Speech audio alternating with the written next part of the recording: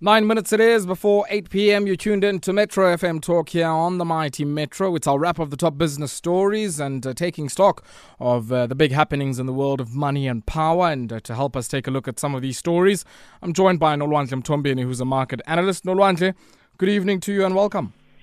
Sawubona yabonga unjani? Diphilile siswami kunjani? Ngiyaphila. Good.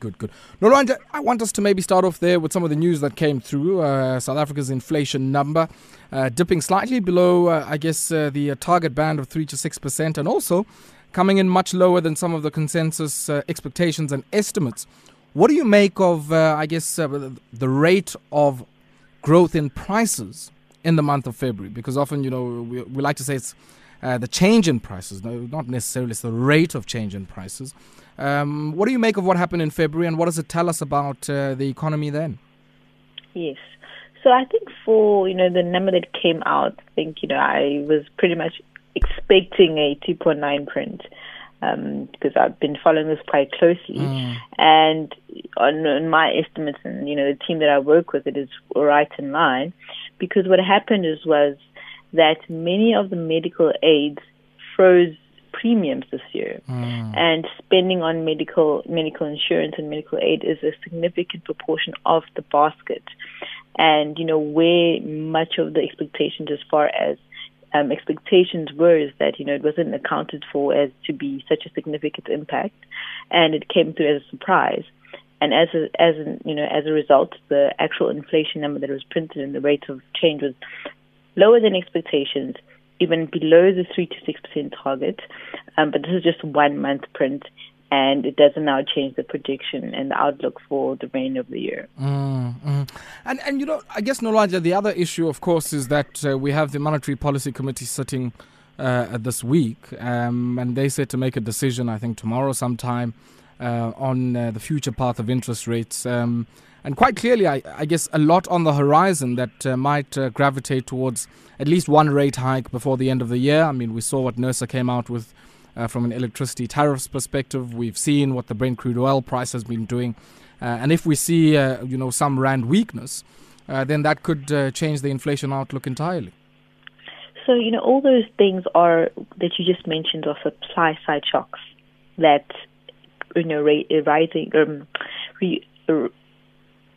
raising the interest rates, repo rates, wouldn't, affect demand. So the SARB will be looking at that and thinking, doesn't help. So I think when, SARB makes these decisions, they'll take into account, demand side factors. The fact that, the Brent crude oil price went up, petrol hikes, all those things, whether you raise the repo rate or not, it's not going to change anything. So there's an element where, there will be those upside surprises that were not factored in, say, a year ago or even a quarter ago in the QPM. But, they will not really, make or break the decision whether or not to raise or keep rates on hold. So as it stands now, even, despite a lot of these things which are now become to be expected because the move in the oil price and in the electricity hikes has been known for a couple of months in the making, and expectations have adjusted accordingly. So we're not expecting any big major change in terms of the Reserve Bank and their policy meeting. Yeah. Let's shift our attention, away from that story, and we'll certainly be following quite closely what comes out of that Monetary Policy Committee meeting. I mean, we know in the last meeting, only a sole voice that was calling for some interest rate cut, and the consensus certainly being to keep rates unchanged, and I think many in the market are expecting the same over the next day or so. And take a look at the National Treasury now. We certainly knew last year on the back of the higher than anticipated budget deficit due to COVID-19 relief measures that the Treasury was going to, be buying and auctioning out a lot more of their debt than would have been expected prior to COVID. And it seems now there's a bit of a tapering off of that. Weekly bond auctions down 2.6 billion rand, and I guess that's the plan from the end of this month.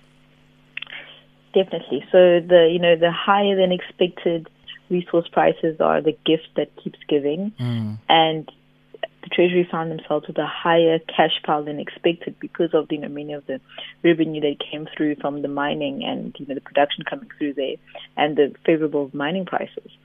So as a result, they did the minister did mention that obviously the projections as far as debt issuances would go down, and this is coming through now, and we're seeing, the weekly auctions are coming below what was previously expected. And this is because government has found themselves in a position where, they have more money than they expected. Therefore, the level of debt they need, they're going to try to reduce debt.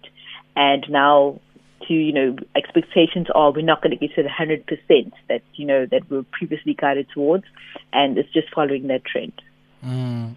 And I guess when you look at this in the context of the price of some of this debt, I mean, and also the term structure of it, I mean, a lot of people have said a lot of the debt that South Africa issued during the tough times last year was, of a much shorter term nature, yes, rand denominated and taken up by some of our banks. But it did certainly, I guess, tilt the balance of much of our more longer term debt, which South Africa had, become accustomed to issuing. Yeah, and the problem is that the yield curve still remains quite steep. And by this meaning longer term debt is obviously more expensive. So if you're trying to manage your pricing of your debt, you're going to issue at the front end of the curve, which is much cheaper. And that's what government did, and it's continuing to issue more on the shortest side of the curve because it's cheaper. And fortunately, because now they've had to reduce the level of insurances per week, it's also going to benefit, even the actual amount of debt spending that they have to put through.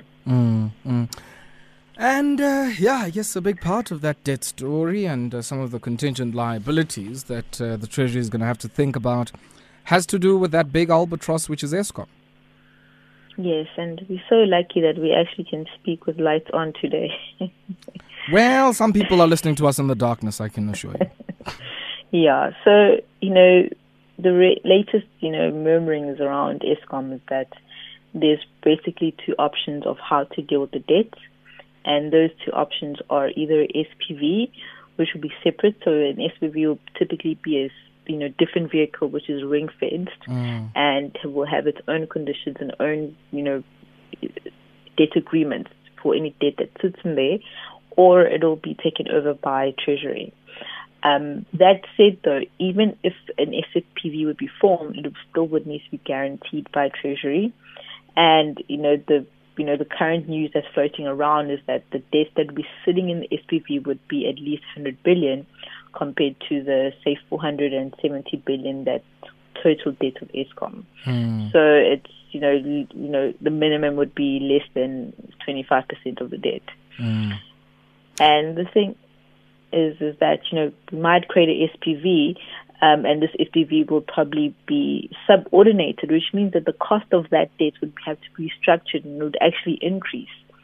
So without knowing what it is, it sounds like ultimately there will be a possibility that the debt actual servicing cost will increase.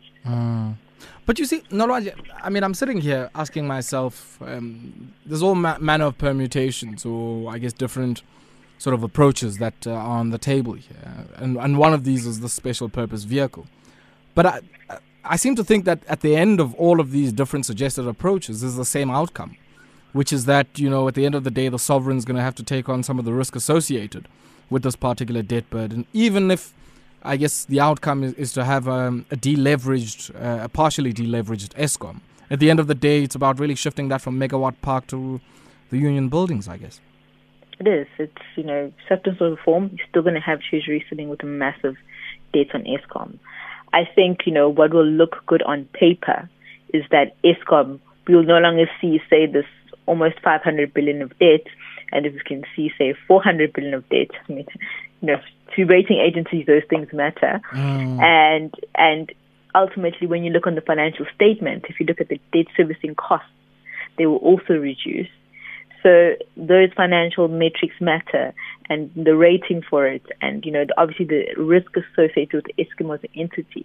I think a lot of this has to do with managing public perception and international investor perception around Eskom. These are pretty much semantics to kind of cover these things up.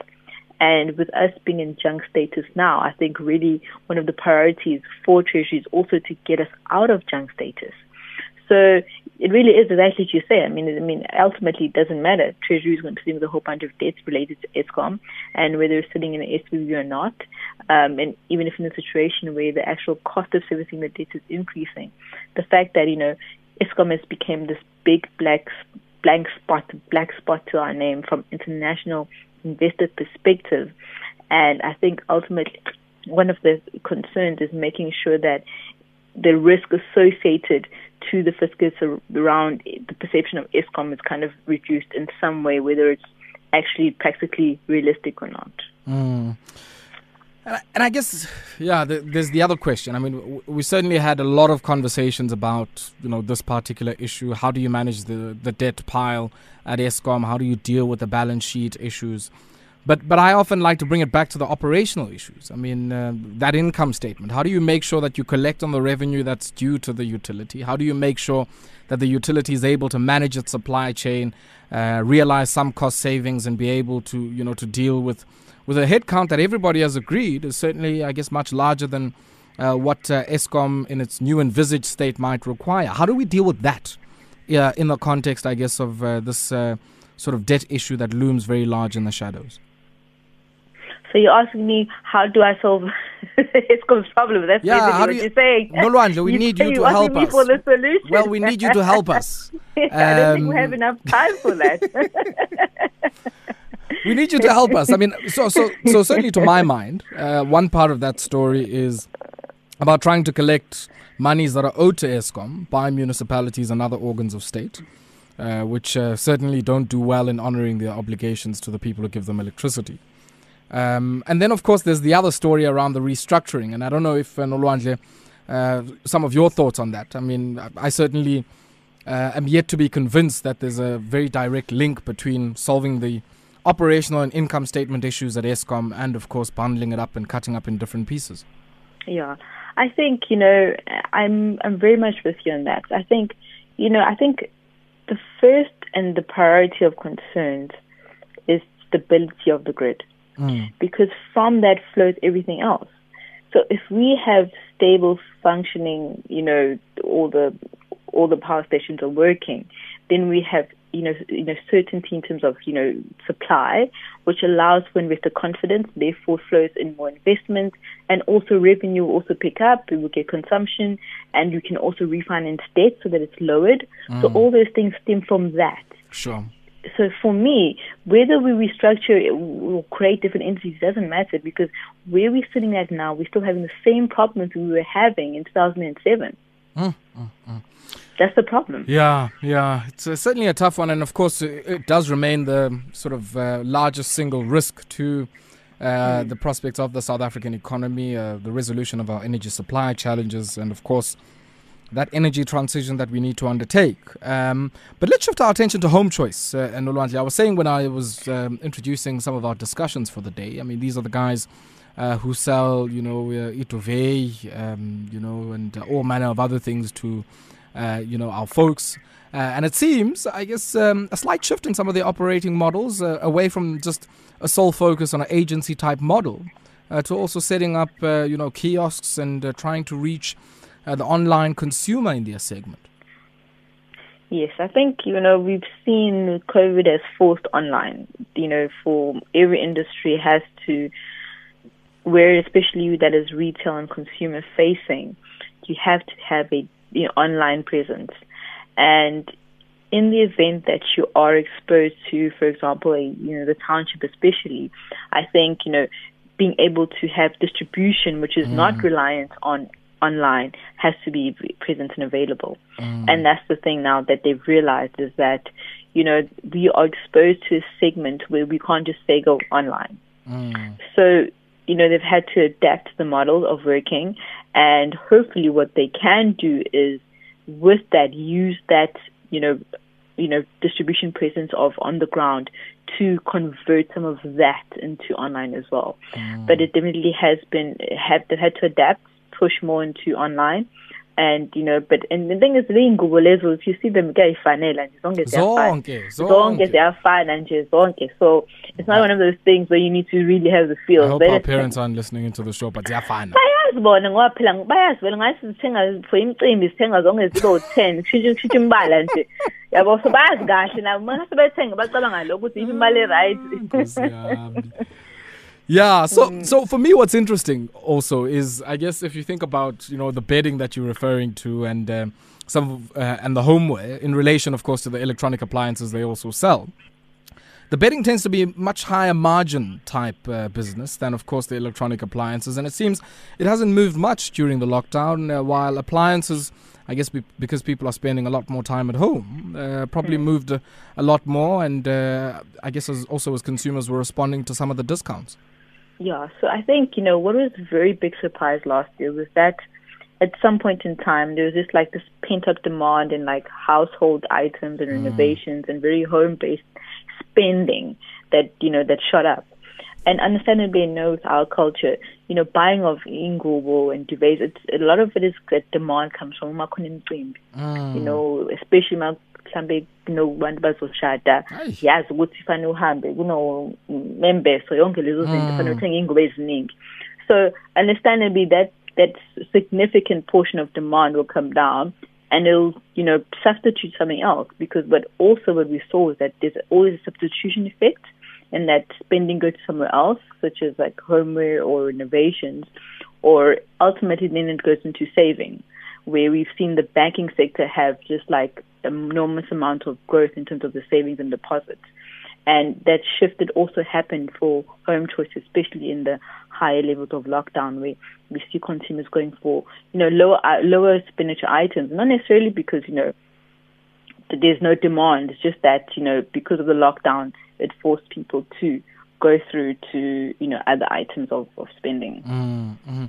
I guess for me the other rather surprising element to a business model like the one that Homechoice has, which might not really be self-evident or apparent to many users, is because a lot of the sales go through the credit channels. They also have, a dedicated channel for that, which is the FinChoice business. And they weren't able to offer any loans between March and May in the hard lockdown last year. But certainly also seeing, the insurance costs on the back of defaults and retrenchment and higher funeral claims also increasing somewhat. How was their financial services arm of Homechoice performed? Yeah, so if you look in terms of how they make money, they have much bigger margins in their financial service division because I think it's not the right thing, but they layer on all the fees and everything and all these additional products there to create the margin. So the retail division is actually lower margin compared to their financing divisions because they can add on ancillary products, which, morally, is it right or wrong? We can debate that. And that's where the shift was. But because of the higher risk associated with the income segments that they are positioned in, they decided to withdraw disbursements and lower the exposure and actually, gave out less loans, for example, during those months of lockdown.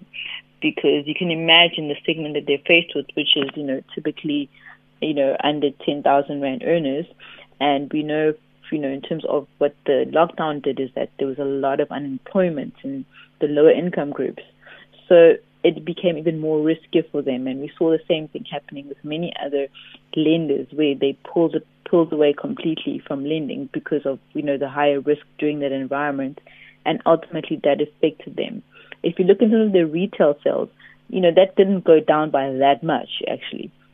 I think it was 8% down, which is not too bad.